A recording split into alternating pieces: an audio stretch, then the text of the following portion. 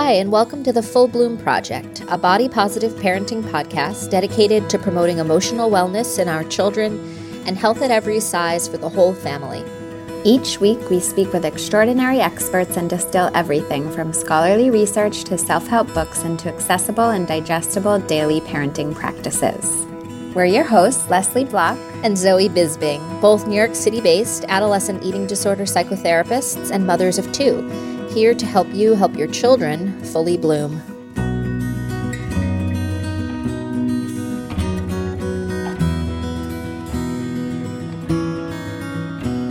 We're excited this week to be joined by Lisa Hendrickson-Jack, a certified fertility awareness educator and holistic reproductive health practitioner who spends her days teaching women to chart their menstrual cycles for natural birth control, conception, and monitoring overall health. But Leslie, why did we want to bring Lisa on to talk to our audience?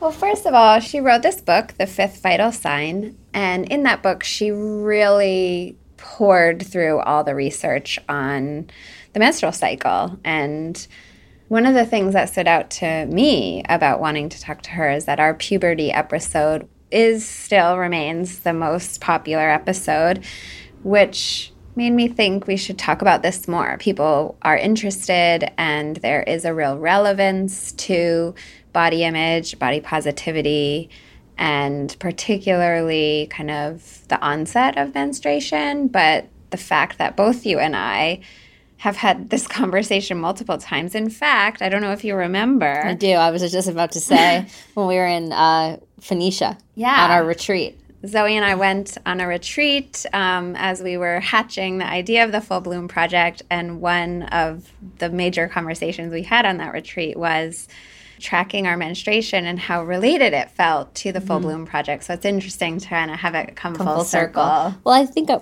remember joking with you that we had already had 2 babies, and we were still like, how does this whole thing work? Like trying to get to know it, or just every month, still having not a real relationship, not really knowing so much. And honestly, like what Lisa talks about with us is how valuable it is to teach girls how to really understand their menstrual cycle as soon as possible. And I started understanding it when I was trying to get pregnant, and I was so pissed off that it could have been so much easier had I been tracking it for my whole life. Right. But also like how empowering it really can be to really think about the menstrual cycle as she calls it, a fifth vital sign, and one that can really help not just inform you or your physician about whether or not something's off, but also just to get to know your body. And I think it's a really nice way to forge an embodied relationship with the body. And I think again, just reiterating that health is not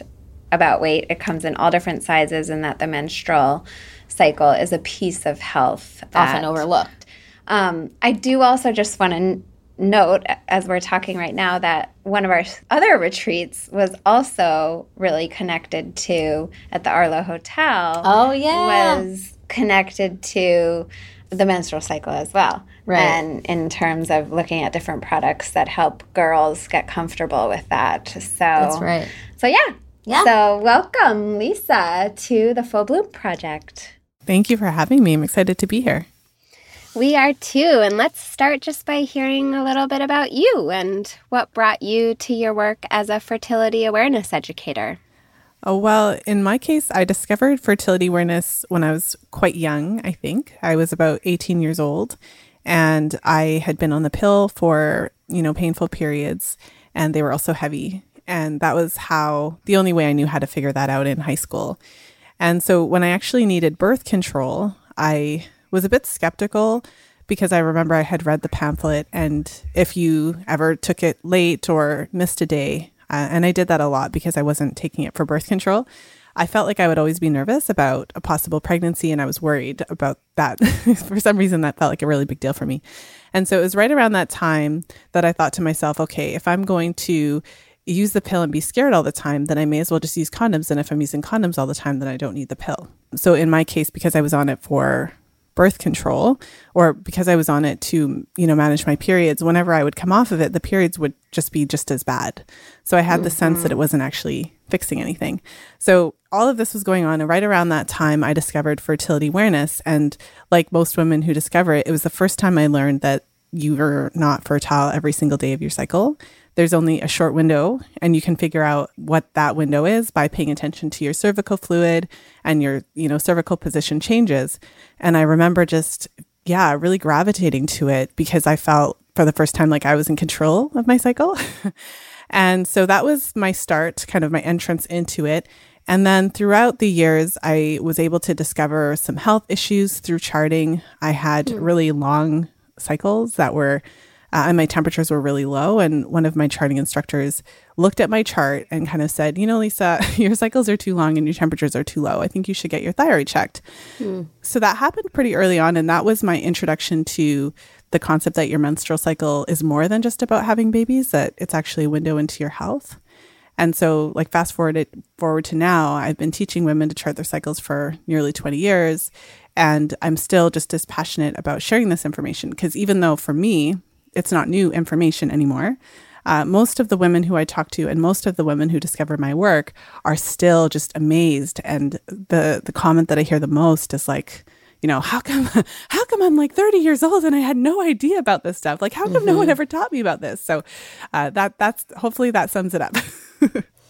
It sums it up beautifully, and it reinforces my enthusiasm for not just talking to you, but for bringing you to our audience, because for parents even of young children, and many of our listeners are raising girls, or kids that biologically are female and will have a reproductive system to be aware of. And I know Leslie and I have spoken about this together, just even as moms. Like, so many of us just don't have much insight into our periods, our cycles, our fertility, certainly not as much as we could. And it makes it a lot harder to then try to educate our kids and even take advantage of this platform that we have, right? And so I just think that even what you were saying, like when you identified that you had this rhythm in your body, like that it feels very different to be in your body when you know how it's working than when you're sort of like completely disconnected from it. So I see a lot of parallel between what you're doing and sort of what our parents could benefit from, both for themselves and then also for their kids. Yeah, I think also, one of our most popular episodes was our puberty episode, and that, we've really, in kind of body positive world and body and eating disorder world, we all kind of are aware that puberty is really a critical time period, and we're just excited to talk to you about your concept of the menstrual cycle being a vital sign, and the idea of educating as soon as we can so that our kids are connected as soon as they can be. So we wanted to start with just asking you to help us understand why you feel the menstrual cycle is a vital sign and how to integrate that into our world. Mm-hmm.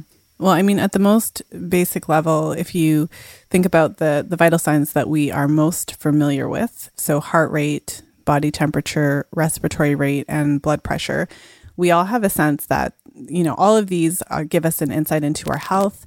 If you go to the doctor, we know that there's an established normal parameter for all of those signs. And for instance, if your body temperature is too high, if you have a fever, or if your blood pressure is too high or too low, not only does it tell the doctor that there's something going on, but it gives a specific roadmap. So the doctor knows, okay, these are the things that might cause the temperature to be too high, or these are the things that might cause the blood pressure to be too low. So it does provide some insight into general health, but also a roadmap to specific things that could be going on.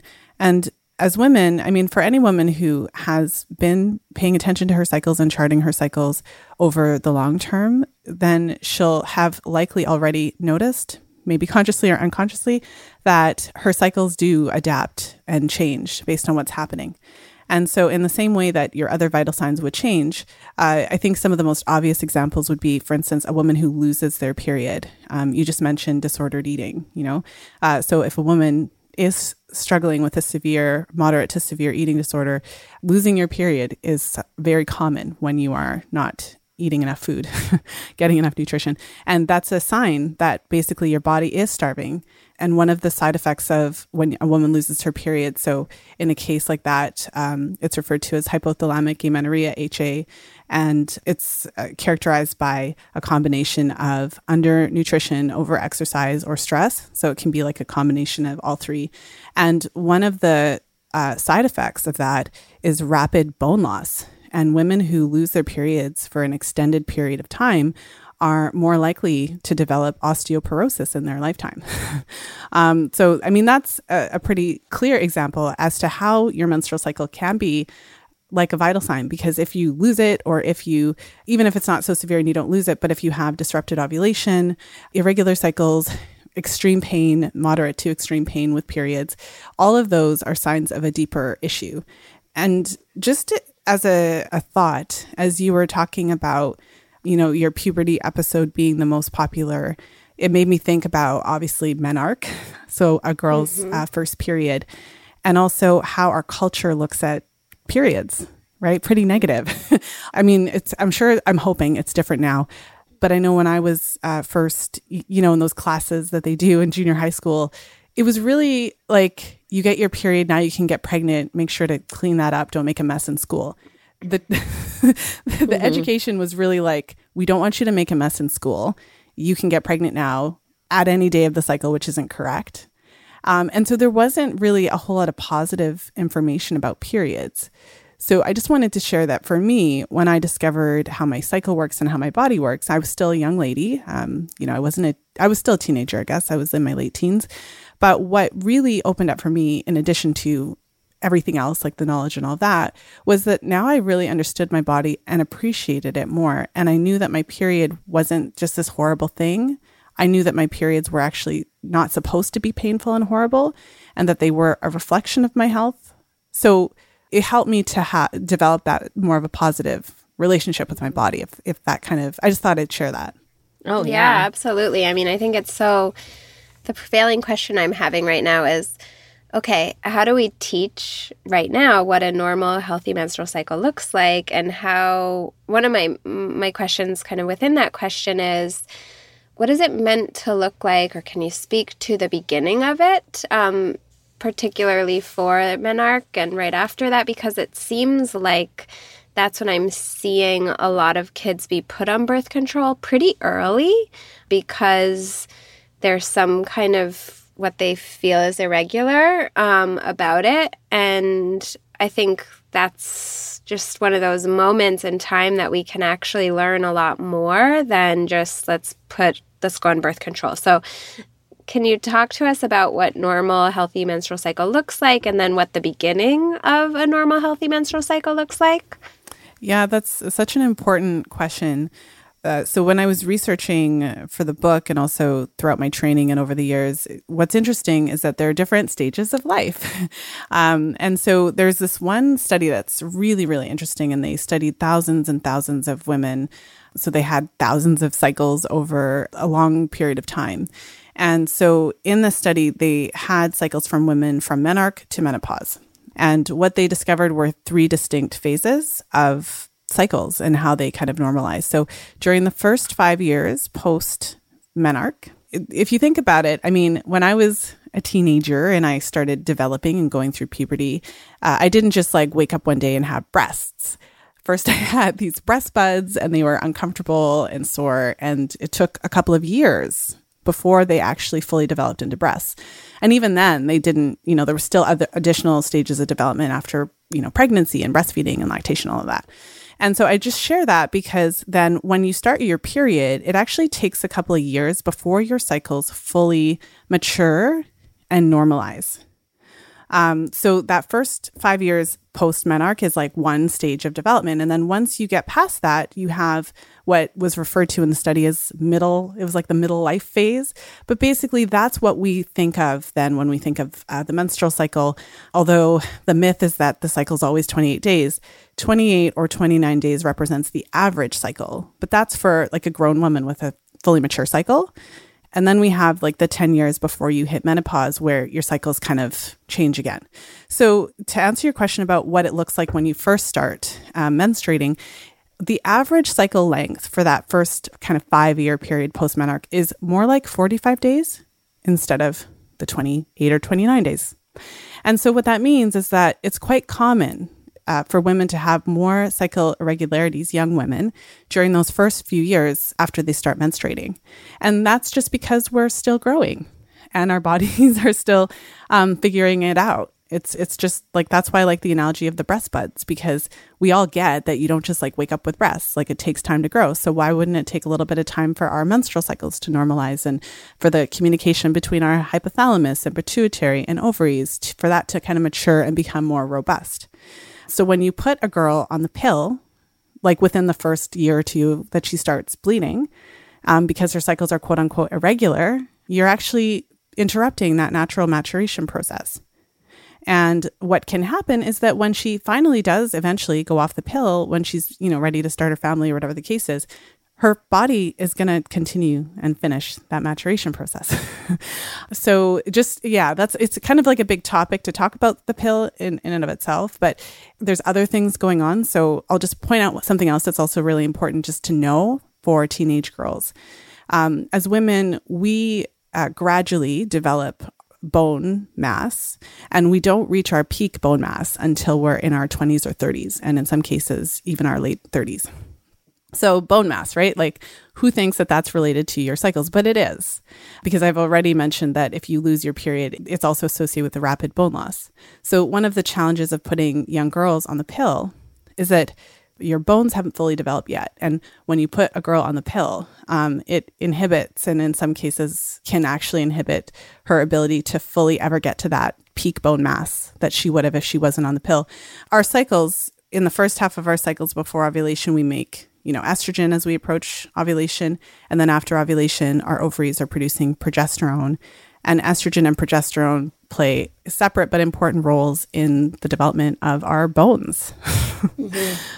I mean, so you kind of answered this question then about why regular ovulation is important for optimal health. Yeah. And I mean, the bones are just a part of it. It's not the only thing. I mean, we don't just have estrogen and progesterone receptors in our uterus, right? We have that all throughout our body and all our cells, and it affects our brain. It affects our breast development. It affects our heart development. Like it's really just a central part of being a woman. Yeah. Like that is really important. And so, I mean, we can also talk about what a healthy cycle looks like outside of the teenage years, but I feel like, it's obviously really important for us to know that, like, as for a young woman, her cycles need time to develop. And it is normal for her not to have an automatic 28-day cycle every single cycle for the first few years after she started menstruating. But one of the takeaways I have, even just listening to this, is it's important to know what's regular, what's normal, and what sort of normal irregularities are, so that you can be aware of what's right, like what's right for, and I'm sure everybody's body is different. I mean, you hear that all the time, that like no two cycles are the same. But to me, like, this is all speaking to, like, if a young person, if a teen knows, oh, like I have kind of an irregular cycle because I'm like new, this is new for me. It speaks to like this increased awareness already, like that they know about that they know that this is to be expected, and that they have some sort of like conscious baseline for themselves about this sort of operating system in their body. So I think that that's like a nice foundation. Mm-hmm. Well, I think I do want to just quickly touch on the term irregular cycles because it's thrown around a lot. And the myth that every cycle should be 28 days is very, very alive and well. And so, for a woman of reproductive age, so kind of anywhere between approximately, age 18 or 20 until, she starts into her early 40s. I mentioned that the average cycle length is about 28, 29 days, but a healthy cycle can range in length anywhere from about 24 days on the short end to, say, about 35 days on the long end. And then I mentioned that in adolescence, that can range up to 45 days. And so I think that I just wanted to touch on that term irregular, because a lot of women, because we're taught that the cycles are always supposed to be 28 days, will assume that if their cycles are sometimes 33 days or sometimes even like 31 days or something, that they're automatically irregular. And so I think it's also just helpful to know that the actual definition of what would be considered irregular or problematic would be if the cycles are regularly over 35 days or even like approaching 35 days on the regular, like after you've passed that early maturation process. And also if your cycles are regularly fluctuating more than about 8 days from cycle to cycle. Mm-hmm. So if you're swinging from like 26 days to like 45 days and then 32 days and then 47 days or something like that, that's actually more on the end of like what is actually irregular and what we should be looking at. And so for a teenager, with that in mind, we can expect some cycle fluctuation. There's still a limit of what we would consider normal. Like if somebody stops bleeding for 3 months out of the year and that happens kind of regularly and it doesn't really start to normalize, I mean, we can still identify like what would be normal, but I feel like we need to clarify that a little. Yeah. No, I'm glad you did. Yeah. We're going to take a quick break right here, and then let's dive into that question a little bit more deeply. I'm Isis Ward, a body-positive parent and kids apparel director at Nike. I am also a proud patron of the Full Bloom podcast. In both my personal and professional life, I'm constantly striving to be more aware of the social and cultural influences in our kids' lives. The lessons I've learned from the Full Bloom podcast have helped me be a more conscious parent and a business leader. This is why I became an official patron and hope you will too. For less than the price of a latte, you too can support this incredible mission and keep the Full Bloom podcast going strong so that more of our children can fully bloom. As a gift for your patronage, the Full Bloom Project will send you their ABC guide to body-positive parenting. This interactive resource is chock full of research and practical tips. It's been an invaluable resource to both my family and my team at Nike. To learn more about how you can claim your guide and join me in supporting this very important project, please visit fullbloomproject.com/Patreon. That's Patreon.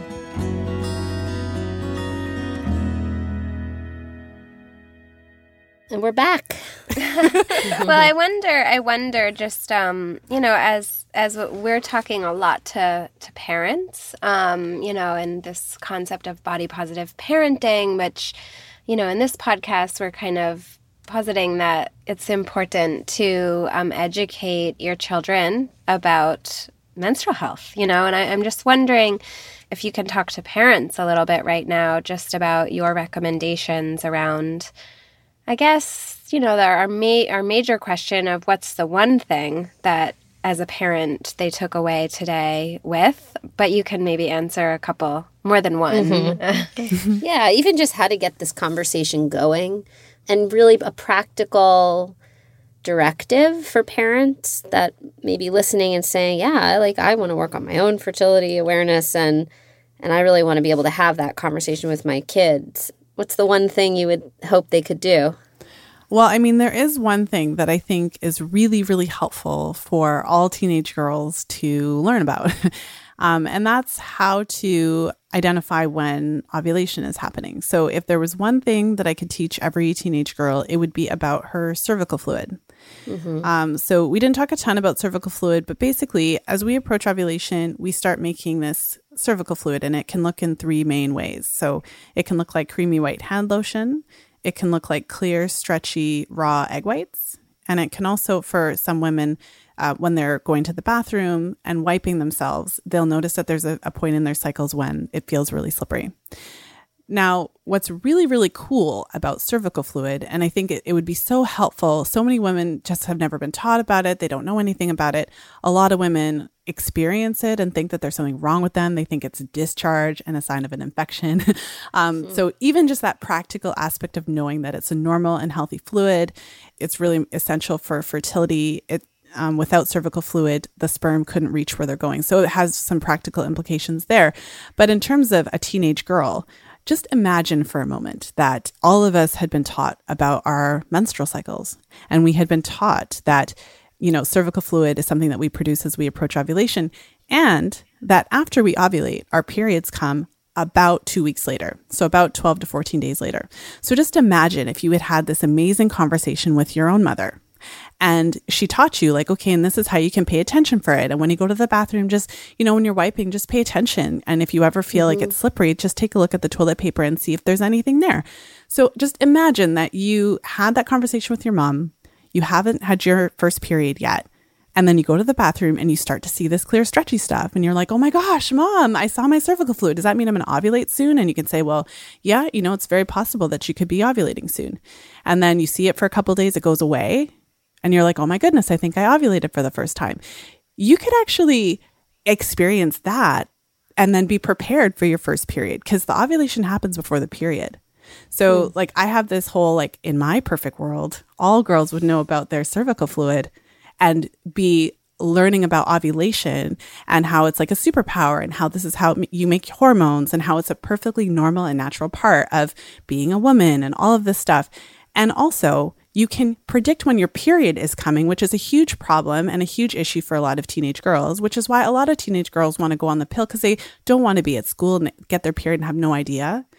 So even just that, because imagine, like, instead of getting your period and be like, oh my God, I'm dying. What's wrong with me? Blah, blah, blah. And having to figure it out. Imagine being taught about cervical fluid so that you could actually, before your first period ever came, you knew it was coming. Yeah, it's one of those things. It's like, you can see talking to you why it's so important, but it's so stigmatized and taboo, and like it's just not popular to talk about. No, the period shame is far more popular. I mean, but I loved your answer, because I think it really models for parents something that you could really do in the way that you might just prepare your kid for life and help them understand what they might expect, and just especially if you just do it in this, like, not nonchalant, but just sort of like wanted to let you know this is normal, this is what happens, like, keep your eye on it. You sort of take the air out of it so that it's just something like just to know about your body. And then we know that the more we can know about our own bodies and sort of live our lives in our bodies and really experience life in an embodied kind of way, just the better outcomes all around. And so you are the only person to give us that answer. And it makes sense given who you are. You're the first fertility awareness specialist to be here. But it's truly body positive parenting to be able to be brave enough to talk to your daughter about cervical fluid. Exactly. Well, and for what it's worth, I just wanted to say, because you mentioned we have a lot of body negativity and body shame and things like that. Whenever I'm like, if I'm out in a public situation, I don't go on about what I do, but people ask, right? Like, when you do in this, so as soon as someone catches wind about like what I do, all the women in the room are super excited to talk about their periods and their cycles and really pissed off that no one ever taught them and very interested to talk about. So even though it seems like, oh my gosh, who'd want to talk about this stuff? Really, you just get yourself in a room with a bunch of ladies and start talking about cervical fluid, and everyone has something to say. Yeah, no, it's true. Everyone wants to talk about it. You're the ice. You just need exactly, and you're the icebreaker, because you're like, yeah, I'm really comfortable with talking about it. So hopefully, our parent listeners will follow suit. We will definitely link to all your information about your book and your podcast on our show notes, so that our listeners that would like to learn more and hear more can find you.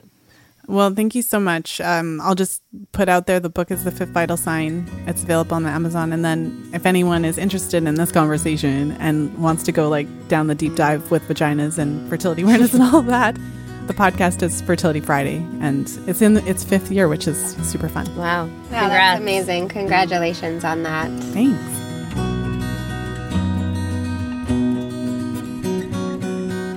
So that's our show. We would love to hear any reactions or questions that came up for you during this episode. So please send us an email at info@fullbloomproject.com. And if you don't follow us already on Instagram and you have an interest in potentially winning a free copy of Lisa's book, The Fifth Vital Sign, consider following us on Instagram at Full Bloom Project.